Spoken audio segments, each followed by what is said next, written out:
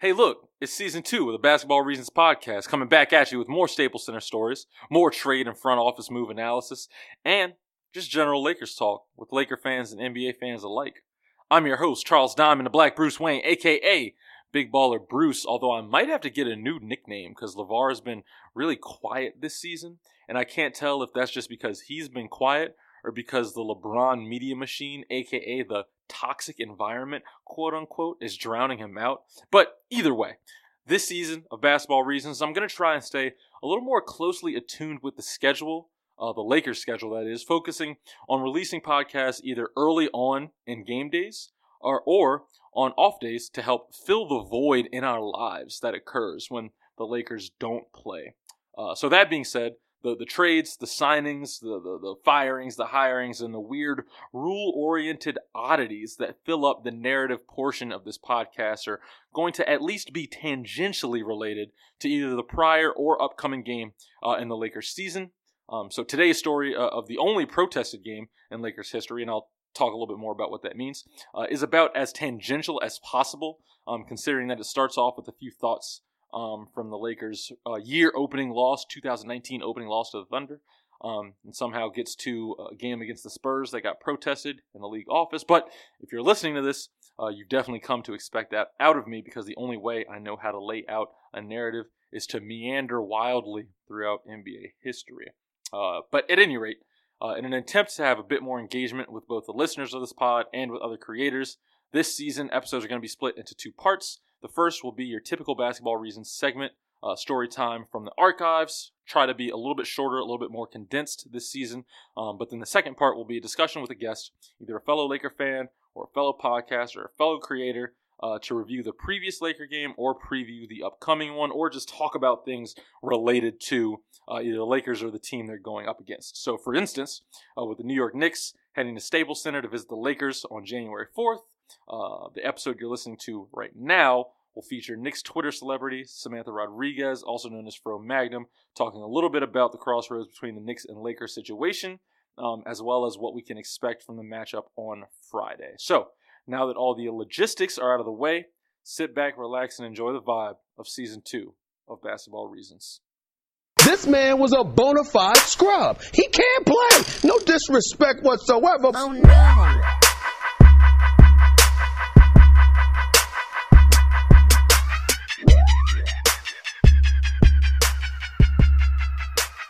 With LeBron James on the roster and the front office being loudly vocal about their free agent aspirations this summer, it's almost a natural extension of those facts to get into the line of thought that often considers trading members of the Lakers' young core for players more ready to contribute to future Laker championships. Now, currently, with so many important players either out with injury like Bron, Rondo, and now Kuzma, and JaVale and Tyson sort of fighting their own various illnesses or bruises or what have you, it's a great opportunity for Lonzo, B.I., Josh, Zoo, and everyone else who finds himself playing due to the short rotation to show their worth, to show what they can do, and if the things they can do will fit with LeBron. It's important to realize, though, that even though we might think that Brandon Ingram is going to be a future star, I know I do, if his talents don't align temporally and stylistically, not like shrimp tempura, but you get what I'm saying, stylistically with LeBron, he's expendable, straight up. Not because he's not talented, but because his play style overlaps with Bron's. And if the choice is between giving B.I. the ball and giving Bron the ball, it's no choice at all. That being said, I'm not here to paint doomsday scenarios about trading away the young core. I've been on record as saying, and you'll actually hear me go into this a bit more in the second part of this podcast, that I don't really believe in trading away young players unless the return is amazing. I was mad at the D'Lo trade, and even though it wasn't a trade per se, I was mad at letting Julius go for essentially nothing when the Lakers held the right of first refusal in restricted free agency. Now, obviously, I'm extremely satisfied with the result of having Bron, Josh, Kuzma on the team, however you want to figure out those draft picks being Josh and Kuzma on the team. But I'm just saying, my initial reaction was anger. All that being said, I just don't believe in, as a front office strategy, trading away young players. As guys grow, you want to give them a chance to succeed, put them in a position to succeed. In the case of D'Lo, I understand that Lonzo was coming onto the scene and Magic and Pelinka wanted to clear the way for Zoe to be the starting point guard. I think D'Angelo had already made some passive-aggressive comments through likes and comments on social media. And even though I don't really think that warrants trading a guy, especially a young guy, it was obvious that D'Lo wasn't going to fade softly into that good night as Lonzo came and took the reins of the team away from him. Of course, there's always the chance of a few scenarios happening that don't equal Zoe and D'Lo murdering each other on the floor of the UCLA Training Center. For example, there's the idea that Magic himself has supported publicly of every day of practice being a battle. He, Byron Scott, Michael Thompson, they were all on record as saying that their practices in the 80s were battles, and that if your teammates are willing to go all out against you in practice, they're probably willing to go all out against the opposition when the lights are on. Now, this isn't just lip service from Magic. He lived this. I may be repeating known facts for some, but I'm sure not all the listeners know, so here we go. We all know Magic Johnson, 1979, number 1 draft pick, thanks to Gail Goodrich going to the New Orleans Jazz and the Lakers receiving that pick in return. However, this story is about a less heralded Laker, one who actually won 2 titles with Showtime in 1980 and 1982, and who was the incumbent starting point guard when Magic was drafted. For my old heads out there, you of course know that I'm talking about Norm Nixon, and if you don't know Norm Nixon, please allow me to introduce him. Norm Nixon was the type of guy who always had a chip on his shoulder, so it's no wonder that he and Kareem got along so well during his tenure with the Lakers. Norm grew up in Macon, Georgia, to a single mother after his parents divorced when he was 2. He and his 2 brothers were actually raised by their mom, their grandmother, and their aunt, who kept them pretty busy with school, with sports, and with the Methodist Church. Norm was actually an usher in the church, but don't think he was some scrawny usher boy. Kid Nixon, as no one has ever called him until now, and I'm only referring to young Norm, but Kid Nixon was an absolute beast. He played football, played basketball, and he did track and field, earning all-state honors in the first 2 sports and winning a regional title in the high jump in high school. I actually read, I'm pretty sure this was on Wikipedia, that Norm was later in his basketball career offered free agent contracts by both the Pittsburgh Steelers and the Dallas Cowboys. I wasn't able to solidify that, to verify that anywhere else, but hey, it was on Wikipedia, so you know it's true. Anyway, back to that shoulder chip. Norm was apparently hell-bent on playing college basketball in the SEC. Makes sense, Georgia kid, crazy athlete. But in that day and age, if you were a black basketball player, you had to be real special to play in the SEC. And Norm was special, but he didn't quite fit the bill. So he took his talents to Pennsylvania, where he played for 4 years at Duquesne for the Duquesne Dukes. And he was nasty there. His senior year, he was the Eastern 8 Conference Player of the Year, in addition to obviously earning all conference honors. And he actually held the conference records for assists at the time that he left school. So take all that, all his achievements, what he'd been through in his childhood, his successful college career, all of it.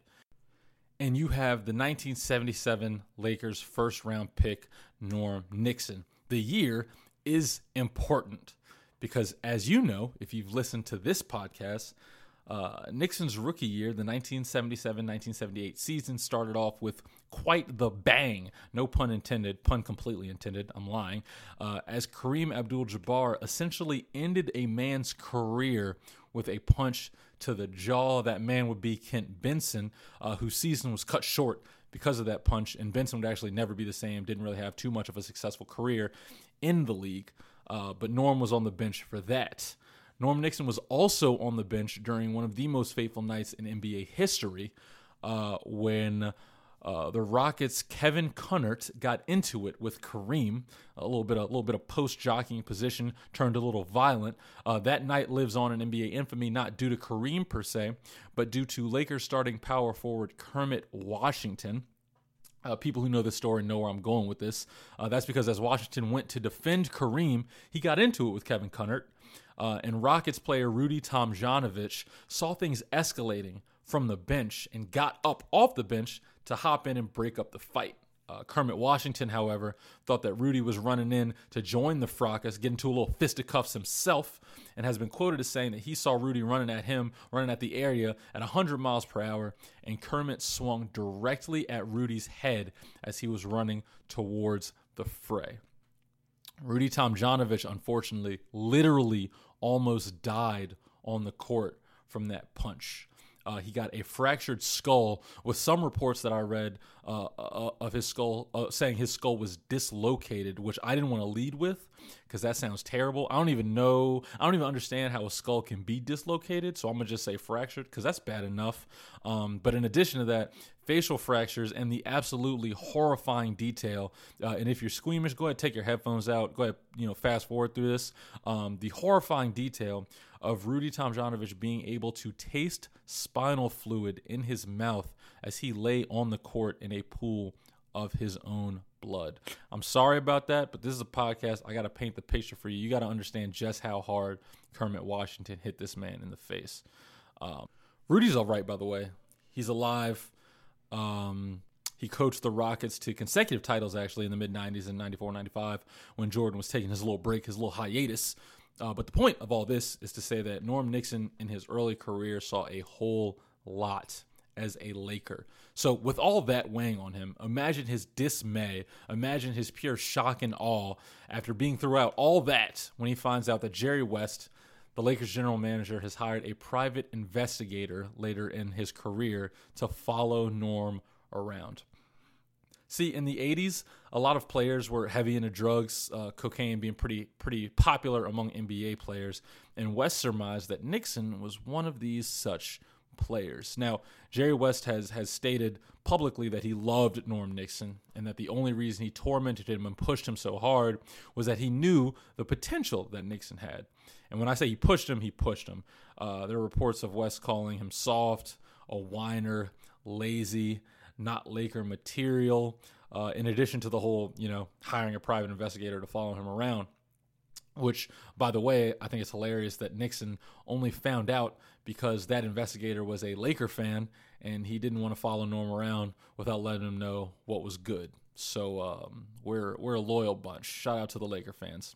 By the way, this is a giant tangent. This whole thing is not the point of the story, but because the protagonist of the story is Norm and the story is very short, I figure I'd first close the book on his Lakers tenure before I moved on. So back to it. Fast forward to 1983. It's weird saying fast forward when you're already talking about the past, but whatever. The Lakers and Norm have 2 titles under their belts, but after being swept by the Sixers and Moses Malone in the NBA Finals, shout out Petersburg, Virginia, shout out Virginia, Moses Malone, Jerry West and Pat Riley decide that it's time to give the reins of the team to Magic Johnson. They also want to shore up the front court. They also want to find an off guard to pair with Magic. Now, Norm, chip on his shoulder, moody Norm had been brooding on and off, affecting both the team's performance and his sort of hot and cold relationship with Magic. And one day, he I guess in a low moment, he just had enough. And he told Lynn Rosen, the Lakers director of promotions, that he wanted a trade. Now, Norm would later take those words back and say that he was being emotional, he was talking in the moment. But I guess it was too late. Word got around to Jerry West. Word got around to Jerry Buss, most importantly, who made a call to his friend Donald Sterling with the opportunity, the chance of a lifetime, to take an all-star caliber point guard off the Lakers' hands for the price of a mediocre center named Swin Nader and rookie shooting guard Byron Scott. Sterling, being Sterling, bit the line, took the bait, and the rest is history. Now, West and Buss have been quoted at the time by saying, obviously we pushed for Byron Scott. You're not going to trade Nixon for Swin Nader straight up. And granted, I do think they wanted size. Moses did just absolutely wreck shop in the paint in the previous finals, and they did need an off guard since they were trading away Norm Nixon. But I do believe, and I think history corroborates the idea that the trade was made to make sure that Magic would have the ball in his hands all the time, and that the team could move forward without Nixon brooding. Now, all that being said, you look at quotes from Lakers at the time, and it was a tough trade for the locker room. Nixon might have been, the moody guy he was, but he was a battle-tested soldier that players were ready to go to war with, even if they didn't see eye to eye. Coach Riley wasn't pleased with the trade either, actually wore black after the trade, and the team froze out Byron Scott for a while until he paid his dues. And like I said, West would claim at the time that the Lakers needed size and that Scott was a project, but at the end of the day, I think it worked out well for everybody involved. But now that we know Norm, we're going to go back in time again to December 15th, 1982, the culmination of all that history.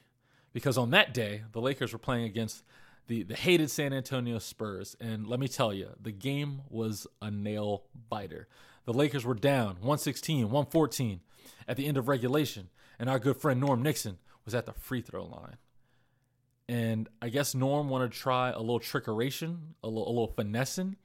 Either that or he was foreshadowing Markelle Fultz from decades in the past because he appeared to pump fake the free throw at the free throw line, causing players from both teams to jump into the lane. Even though the ball wasn't released, the officials called a double lane violation and administered a jump ball at half court, and the Lakers would go on to win. But wait just a second. In this beautiful league called the National Basketball Association, when a team feels as if the rules have been mis- or improperly interpreted and that affected the outcome of the game, they can officially protest the outcome of that game with the league office. If you're wondering, like, why have I never heard of this before, that's because it's only happened, a protest has only been filed around 36 times in the history of the league. And the protest has only been upheld 3 times. You've probably figured out by now that this game between the Spurs and the Lakers is, in fact, one of those 3 times. The Spurs stated that because Nixon never released the ball, it shouldn't have been a lane violation. The free throw should have been re-administered. And Commissioner Larry O'Brien, in his infinite wisdom, agreed with them, decided that the game must be replayed. There should not have been a lane violation. The free throw should have been re-administered. So on November 30th, the Lakers and Spurs lined up to start a game that was already started. Score 116, 114, Nixon at the free throw line for 1 free throw. And of course, in a cruel twist of fate, the Lakers ended up losing in double overtime, which is actually kind of cool if you think about it. I don't know if fans were there for that game, but, you know, you're expecting to only see, you know, a couple minutes of an overtime, and you get a whole nother overtime. That's a lot of free basketball, man. I wouldn't be disappointed. Another quick aside, I mentioned only 3 protests have been approved. One we just discussed, which was also during Larry O'Brien's tenure between the Nets and the Sixers. A heavy-handed Commissioner O'Brien seems like. A lot of approving these protests. I don't know. I wasn't alive. Regardless, the last upheld protest came in 2008 between the Atlanta Hawks and the Miami Heat, featuring former Laker great Shaquille O'Neal. Lesson of the day: things always come full circle for the Lakers. Anyway, I hope sincerely that you enjoyed the meandering, a quick, short story. If you want to discuss Norm, the protests, any rule interpretation, or just talk Lakers with me, hit me up on Twitter @_Charles Diamond. And in the meantime, enjoy this brief musical interlude. When I come back, I'm going to be joined by a guest to discuss the Lakers' upcoming matchup. Well, it'll be tonight's matchup by the time you're listening to this with the New York Knicks.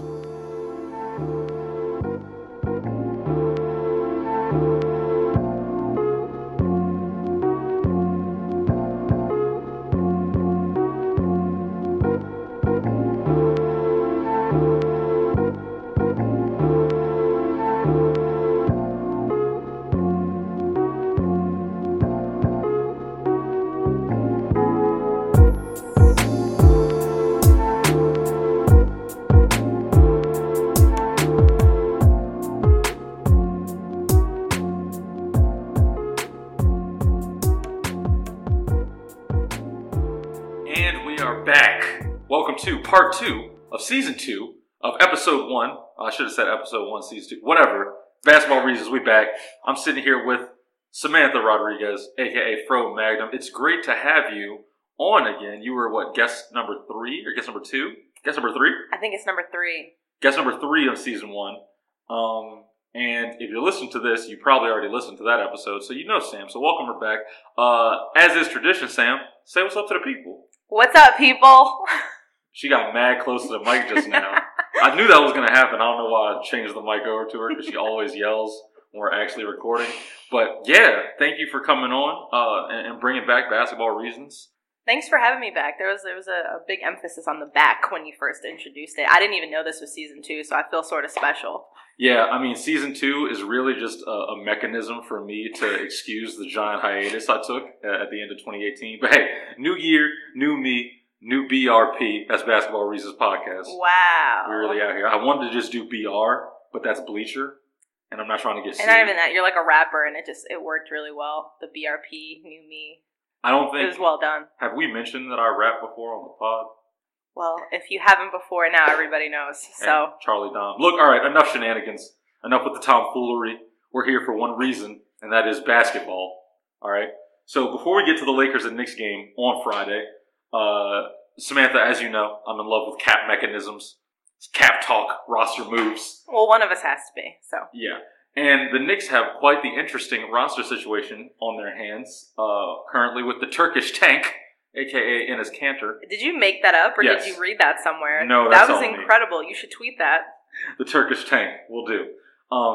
Kanter has expressed his desire to be elsewhere, and I'm just curious about that because we play you guys on Friday, and my team, our rim protection comes from a lot of weak side help and rotations, not a lot of one-on-one post defense. And Kanter is one of the few players in the NBA who still has that one-on-one post offense in his repertoire. Some might say that he's one of the best offensive players in the post that we have in the league. Definitely one of the best offensive rebounders. He's sort of like a Vucevic light, if you will. And as a big Vucci Mane fan, as a big Vucci Mane fan, I'm also a fan of Kanter. I wanted, at some point in time, Vucevic to be on the Lakers. I can't say the same about Kanter, but I'm just happy that he's not going to play against us, or if he does play, he's going to be playing a reserve role, because I trust our guys a lot more to close out on Luke Cornett and his tall, skinny, sort of waving in the wind body frame. That's CVS Porzingis. Wow. Yeah. Okay. Yeah. But it's in New York, so he should be Dwayne Reed Porzingis. I mean, I suppose. Okay. Anyway, I'm happy Kanter's not playing. How do you know he's not playing? Not playing that much. But how do you know he won't start that game? I doubt it very seriously. But why? The Knicks have been quite clear in their intentions to develop their young players. But they've switched it up. You know what? Let's get there. First of all, can I just go back and... Before you go back, I'm going to move the microphone over because you peeking. At what point did Kanter express that he wanted to play elsewhere? I'm sorry, I jumped the gun. Oh, okay. He did not. He actually specifically said he did not want to play elsewhere. I just wanted to get some clarification there. He expressed a disappointment in his role. Okay. Is that fair? That's definitely a lot more accurate. Okay. So, now that he's expressed disappointment in his role, I'm happy that his role, should it remain consistently diminished, I'm happy his role will be that against the Lakers, because I trust us a lot more to run Luke Cornett off the line than I trust JaVale to be a solid post defender on Enes. And you know, I trust B.I. or Mo or even Beasley to guard Noah Vonleh. So, you know, especially unless Noah's like going off like he has been at certain points of the year. But back to Kanter. Pretty interesting situation. You've already bought out a player this season, one Joakim Noah, who famously was too lit to play in New York. So I'm just curious as to what are your thoughts about this Kanter situation. He's an expiring contract, so his presence on the team doesn't really have a lot to do with the Knicks' ability to get cap space this upcoming summer.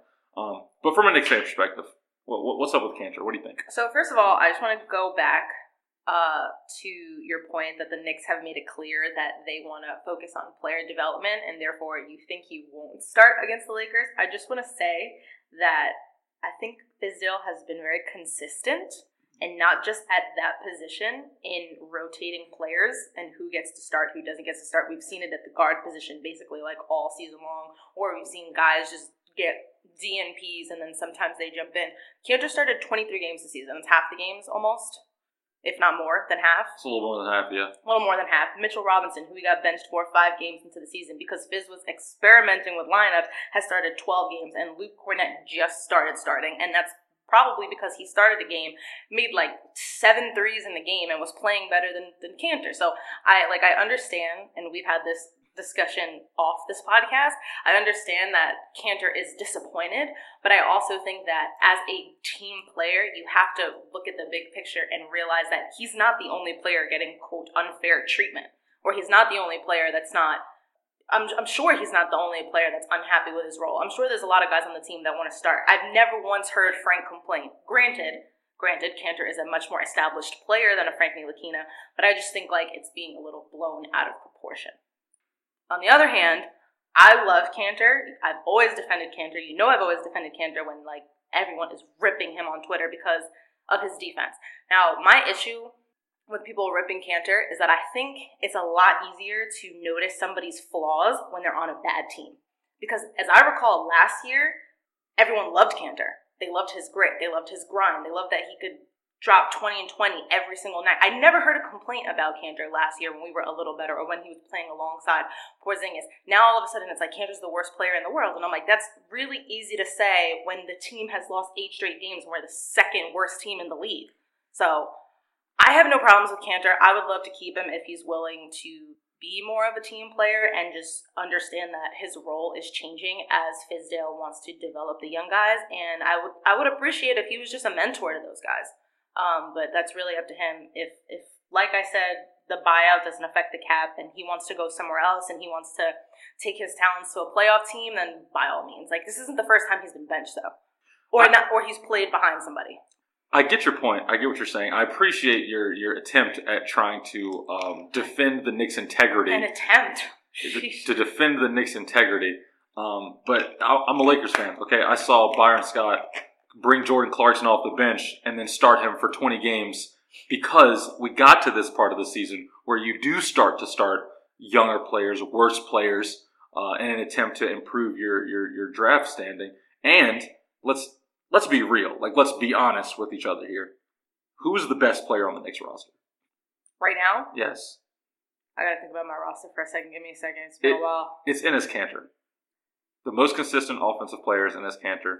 Okay, I would have said Tim at the beginning of the season, but sure. That's fair. Tim's a fair argument. But the point being, when you sit one of your 2 best players, we know what the deal is. And it's okay to not sit Tim because you want Tim to keep playing. And granted, that front office has a relationship with Tim that requires him to play. But you want Tim to keep playing. So that's fair. And I wasn't really thinking about the fact that Tim has not been benched once this season, despite how awful he's been playing over the last 2 months, I'd say, at this point. However, just to let you know that I fully agree with you, in my notes, I really have quoted, he wants to win, but tank. So I hear you 100%. But I think Enes has to understand that, and I think he does understand that. Like his quote is, I want to win and I want this team to be a playoff team. But Enes isn't dumb. Enes is very avid in social media. He knows the Knicks are tanking. Everybody knows the Knicks are tanking. So my point is more, I don't have a point. I guess Enes is expressing his, disappointment because he's trying to sort of low-key be like, get me out of here, but I love this team. You're thinking he's using his words carefully as a PR maneuver. Yeah, granted, I do think he loves it here. I think he would love to stay here. I think he loves the fans. He loves the atmosphere. But like he said, and I think this is really fair and true of a lot of players, he's a competitor and he just wants to play basketball. So whatever makes him happy at this point. I think it's a tough position for any veteran to be in. Granted, he's really young, but he's been in the league a few years now. He is a veteran. Well, especially on this team, yeah. I do think it's funny, though, that obviously he was drafted by the Thunder. He played for the Thunder. The Portland Trailblazers signed him to a maximum offer sheet, and the Thunder matched that offer sheet. So he is a max player. He's a max NBA player. Also, I just think it would be hilarious if he was on the Thunder right now, although they would probably look the exact same because Nurkic is kind of like, they're different, but they're kind of similar. You mean if he was on Portland? Yeah, if he was on Portland, excuse me. I was confused. Who did I say? Doesn't matter. If he was on Portland. Nurkic? No, because you said if he was on the Thunder, they'd look exactly the same. Nurkic and Kanter are kind of similar. I think Kanter plays a little bit more defense, obviously, because he had that historic game where he was the first person to literally do what he did. He had 20 points, 18 rebounds, 7 assists, 5 blocks, and 5 steals. It's the first time anyone's ever put up a line like that. That was this week. I forget who they were playing, but anyway, the point of the matter is it's hard for any veteran to be on a team that is primarily focusing on developing their young talent. Wins be damned. That's what I'm going to start saying. Developing your young talent, wins be damned, as opposed to tanking. However, the point of tanking is to stockpile young assets, young players who are primed for development, young pieces of clay ready to be molded into whatever roles they can be molded into. However, at times, superstars come available, and teams feel pressure to trade their young players and or draft assets for superstars, as we've seen recently with Jimmy Butler, R.I.P. Philly Rocco, R.I.P. Philly Sarge, as we've seen with DeMarcus Cousins, Buddy Hield, and De'Aaron Fox making a nice little backcourt combo in Sacramento. So with this Anthony Davis talk, and the Lakers being, pretty unwilling to trade their young core for Kawhi, Jimmy, Bradley Beal, any of those guys. The Lakers and Knicks are at a bit of a similar point here, with some people wishing that the Knicks would also offer up some of their young core for stars. Now, I want to just discuss for a little bit that strategy as it pertains to the current roster construction of both the Lakers and the Knicks. In general, though, you are giving me an angry look right now.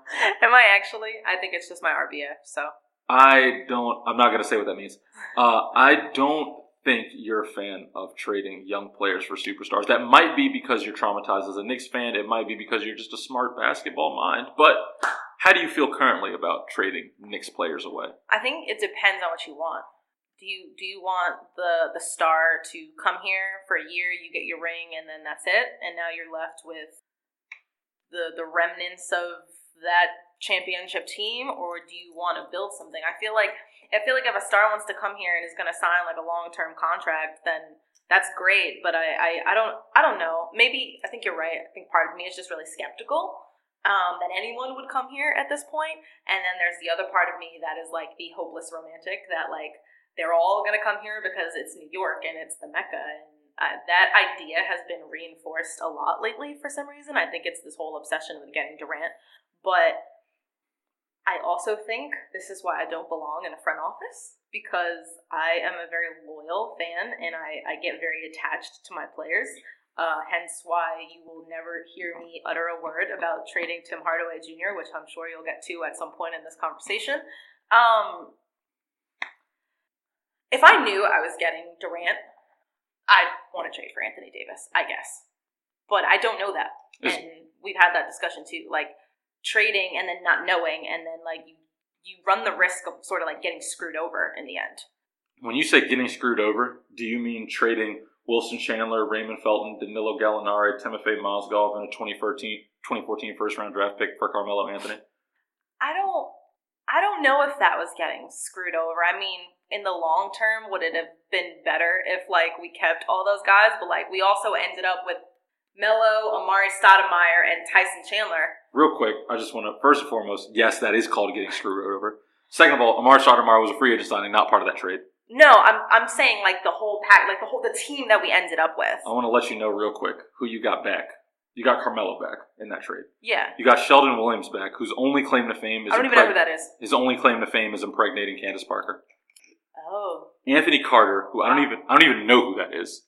And Ronaldo Balkman, who I mainly know because he's one of 2 Puerto Ricans who have played for the Knicks. Also because I'm pretty sure he choked a coach overseas or punched somebody. He's banned from some overseas league. Well, okay, that aside, I'm not saying that the trade was good. I'm saying the team that we ended up with wasn't that bad. It was a pretty good team. We ended up with 2 superstars, Tyson Chandler, former Depoy. I'm saying... Who says Depoy? I do. Continue. Because I don't want to say defensive player of the year. It's just so many words. Continue. Anyway,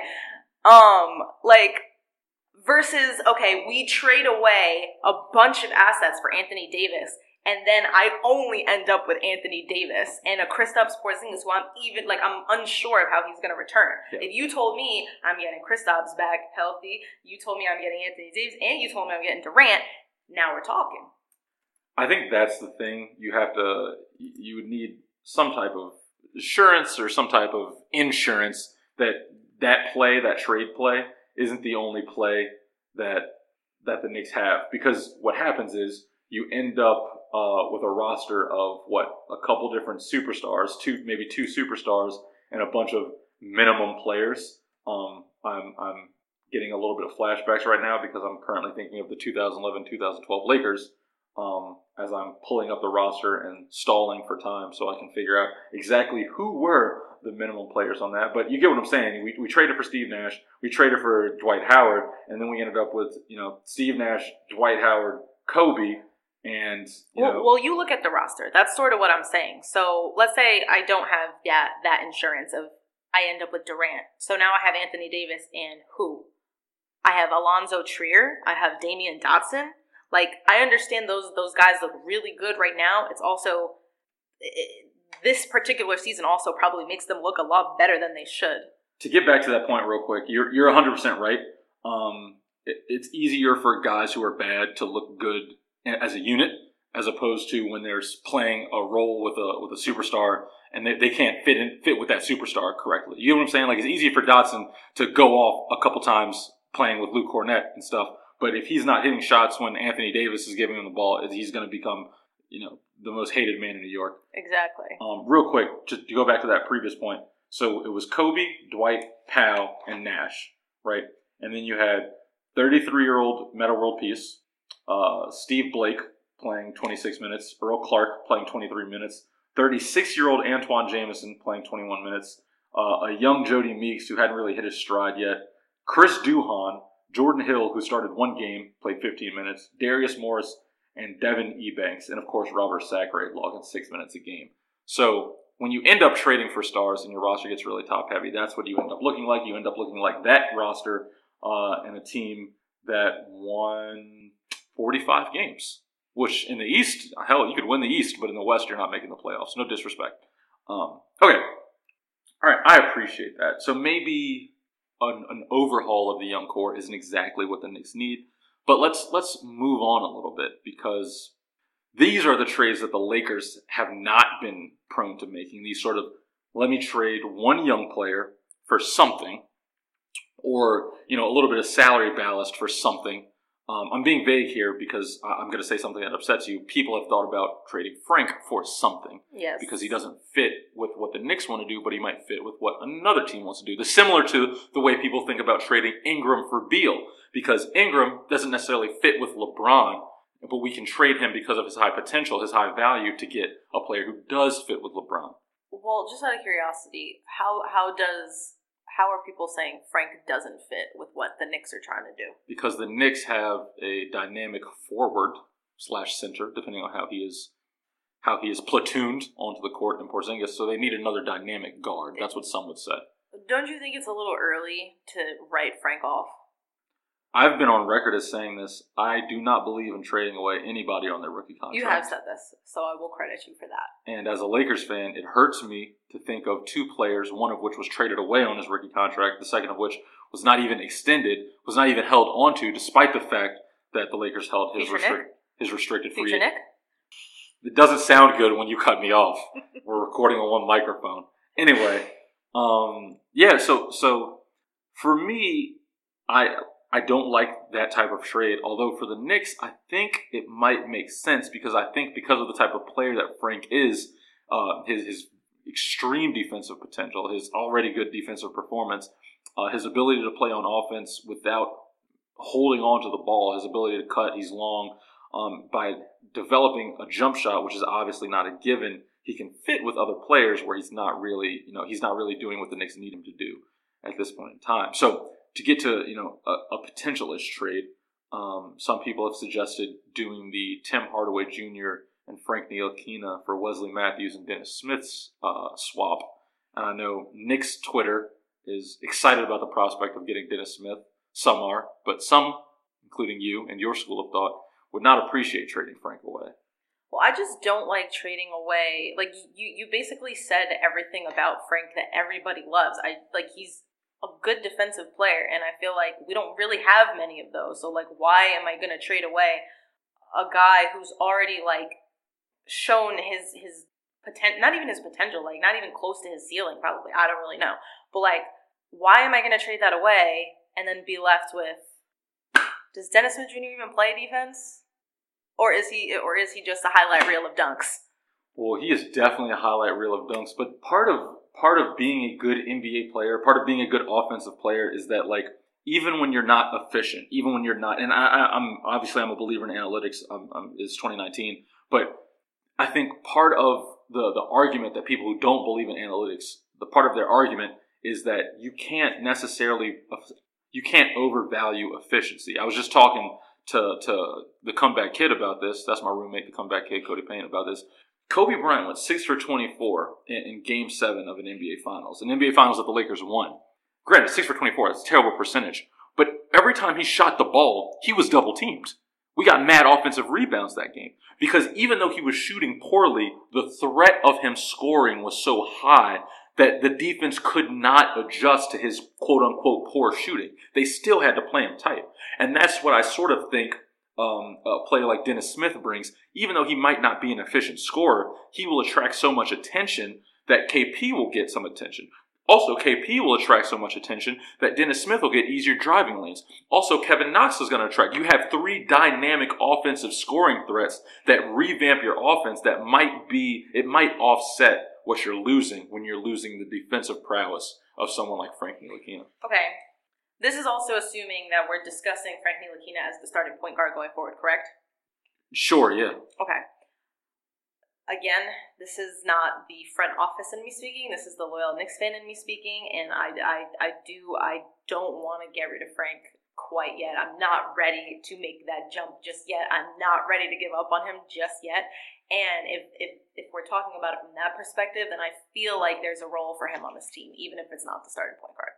I'm not going to lie. Because of D'Lo and because of Julius, I'm completely desensitized at this point. You know, once a Laker, always a Laker in my heart, but not necessarily on the books. That's all I got to say about that. Okay. Just before we get to the Knicks Lakers matchup, you so kindly alluded to Julius Randle as a future Knick earlier. Can you just expound upon that? Why do you think that would be good? Well, okay, so interesting. Enes Kanter's clearly not part of the Knicks' future, correct? And we all know that a certain big guy, about 7'3", you may have heard of him, Kristaps Porzingis, belongs at the 5, despite what Knicks Twitter thinks, because I don't know what they're talking about. The dude's 7'3", he should play center. And I think that we need a very capable, pretty sizable, strong power forward beside him, and he goes by the name of former Laker and current Pelican, right? Yeah. Julius Randle. Now we have, of course, because we probably won't have Durant if this is the case. Now we have Frank, assuming it's Frank. We have Tim, assuming Tim decides that he wants to start making shots again. We have Kevin Knox, we have Julius Randle, and we have Kristaps Porzingis. Still a very young team, but way more talented than this team. I think it's a pretty dope lineup.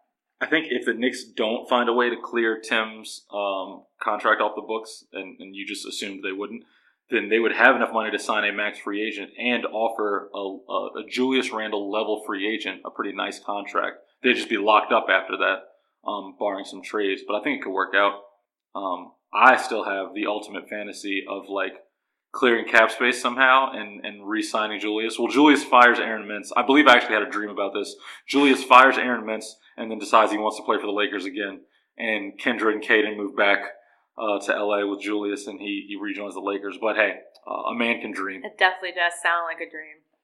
I don't know. I think Julius might have a little bit of a bitter taste in his mouth after the last experience. So. Well, licorice has a bitter taste too, and people enjoy it sometimes. Very strange people. Doesn't your mom like licorice? Yeah, I didn't say she wasn't strange. Okay.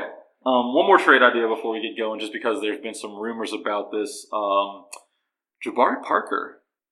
I don't know what the deal is with that, and I don't know how I feel about it. I wish I had more to say about it. I feel like this whole situation with the Bulls is really odd, and I wish I had more information as to why they're so willing to part with him, so that I could make a better educated statement about why I do or don't want him on the Knicks.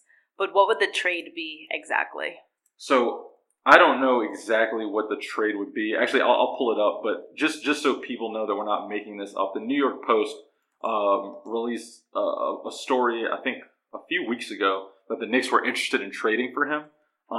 I personally think that's hilarious because when a guy says, I don't get paid to play defense, that just gives me a signal that I don't want you on my team. I'm sorry, he said that? Yes, completely. Actually, factually, he said that. All right, so we want to trade for Jabari, but we want to trade Frank. Yes, all makes a lot of sense to me. I think one of the trades was a 3-teamer where the Knicks would send away Emmanuel Mudiay and Vonleh and get back Jabari Parker and Cameron Payne. But maybe Cameron Payne and Frank Ntilikina could do their little Russell Westbrook dance thing. Absolutely not. Okay. Absolutely not. Absolutely not. And I definitely don't want to get rid of Vonleh. Actually, I would like to re-sign him if that's okay with everybody. Vonleh to me seems honestly like if Jabari Parker wasn't drafted 2 overall and was still hungry, like I feel like Vonleh and him would be similar type of players. I'm keeping a buck with you. You want to talk about the best player on the Knicks? He's been the best player on the Knicks from day one to right now. Most consistent, works hard, does everything he needs to do. I never have a problem with Vonleh, like ever. So I'm keeping him, re-signing him. Thank you. I don't need Jabari. I don't watch enough Knicks games to refute what you just said, but that sounded ridiculous. It does sound ridiculous, and I'm talking more from the perspective of like, Tim was the best player to start the season, absolutely 100%. He was balling out like 30 a night, and then Tim's drop-off is wild either way. Then Enes Kanter's problems are defensively, we know that. Vonleh has just been, I won't say the best as in the most talented, I will say the best in terms of consistency. So the most consistent player. Yeah, then. I'll say that. That's fair. I think that's fair. I think the reason I think it's like hard for anybody to say that or like someone who doesn't watch the games to notice that is because the things he does aren't necessarily that noticeable, but he's contributed consistently. Like I said, I literally have never went on Twitter after a game to complain about Vonleh ever. Okay. And ever since he wasn't inserted in the starting lineup, I think it's been good. All right, well, we're running a little short on time, so let's get to the Lakers-Knicks matchup. We're recording this on January 3rd. The Lakers play the Knicks on January 4th in Staples Center. The Lakers are going to come to MSG. I said come because I'm in the New York metro area right now, for those who aren't aware. And we will actually be, Ms. Magnum and I will be in attendance on March 17th. Hopefully. Lakers come to the Garden. Definitely. Definitely. Vlog part 2 coming your way. Back to the game. The Lakers are in need of a win right now. It's been a tough stretch. You know, it hasn't seemed like a tough stretch just because we beat the Warriors on Christmas, but losses to the Kings, Clippers, and Thunder in the past 5 games or so really it's just left a sour taste in the mouth, including the loss to the Grizzlies and the loss to the Nets. It's just been a tough 10 games. It has also been a tough 10 games for the Knicks, who've lost 8 straight, I believe. Yes. So, if the Lakers were to lose to the Knicks tonight, I think there would be a riot inside of Staples Center. I don't believe we're going to lose to the Knicks, although with Kuzma out, the lineups get a little wacky. Luke gets creative with the rotations.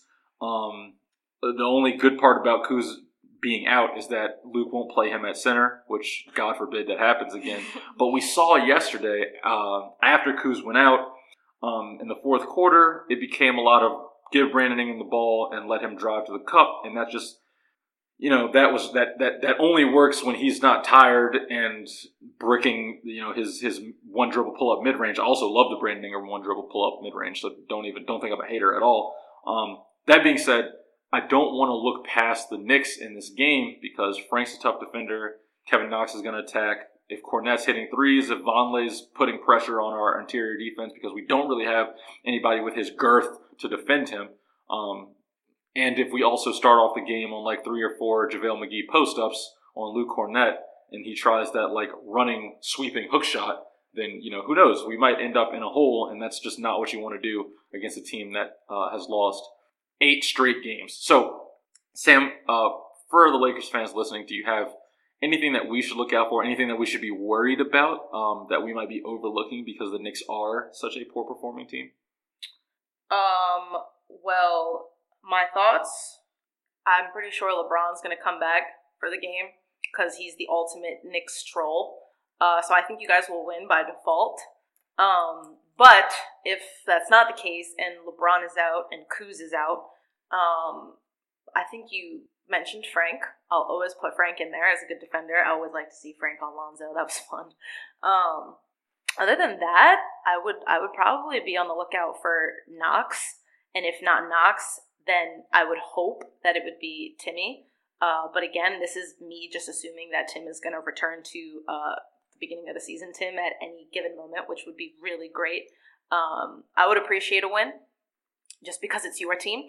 And I like to have bragging rights every now and then. But then again, I have Kristaps Porzingis, so I have eternal bragging rights. And that's it.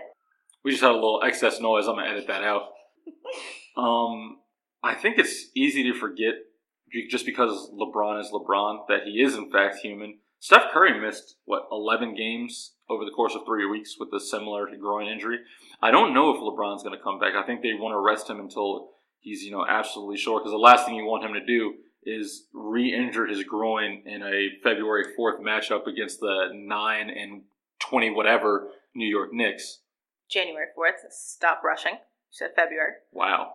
Secondly, I was only trolling you with that. So don't worry. If LeBron needs to sit out, I'm perfectly cool with that. I really don't need him coming into my house and, we're going to LA. Yes. Never mind. He could come back if he wants. Anyway, the point is that the Knicks are bad. The Knicks are trying to be bad. It would suck to lose to them, but I'm going to be positive. I'm going to say this is exactly what Brandon and Lonzo and Josh need. They need a game to sort of get back on track. Zubac needs a game to get back on track. Lonzo can continue being aggressive, hopefully for an entire 48 minutes, and not just for a couple minutes here and there. Really need everyone to make their free throws, of course, but hopefully this game won't come down to that. Hopefully this will be a little bit safer of a win. I mean, listen, the Celtics just lost to the Suns, so who knows? Wow, that did happen. Hey, D-Book's a problem. That boy, he could take you inside, he could take you outside. Shout out Famous Los. And the editor that edited that. Pretty fantastic job. Shout out NBA Playmakers. check out NBA Playmakers on YouTube. Some fire content. Great footage compiled by a great editor / producer. Anyway, Mr. Rodriguez, before we sign off, anything you want to plug? Anything you want the people of Laker Nation to look out for from you? Plug your Twitter. Twitter's always good. It's at @FroMagnum __, I believe. Always get those underscores confused. But if you type in FroMagnum, I'll come up with a little Puerto Rican flag on the side. Can't miss it. Hopefully we'll get back to some Knicks content very soon following this podcast release. So check it out. All right. So that brings us to the conclusion of Season 2, Episode 1 of the Basketball Reasons podcast. But before we go, I had to hit you with the inaugural countdown of Season 2. And since I do have a guest sitting right here, Ms. Rodriguez, why don't you go ahead and hit me with that 3, 2, 1 count? 3, 2, 1. The Lakers did an excellent job taking the game to Paul George last night, forced him to sit on the sideline with 3 fouls in the first quarter. And for a second, it looked like the boos were really getting to him and his game was really off until halftime came.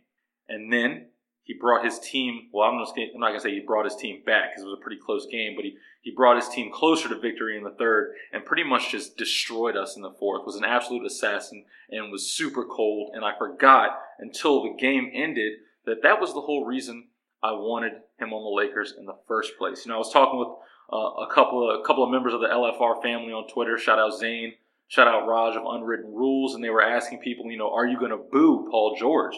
And I wasn't at the game, but I was booing from my apartment in New Jersey. But after that fourth quarter, I remembered that I love this guy, and he is cold. And I'm not going to be a hater anymore. Yes, I wanted him to join the Lakers, but we got LeBron. He has Russell Westbrook, and Russell Westbrook's 4 for 22 performance. And as long as he's happy fishing in Oklahoma City, then I'll be happy with Bron. Paul George, no more hate. Duke can ball. That being said, you still boo him. I'm just not going to. That's the buzzer. I'm out. This has been the Basketball Reasons podcast. Until next time.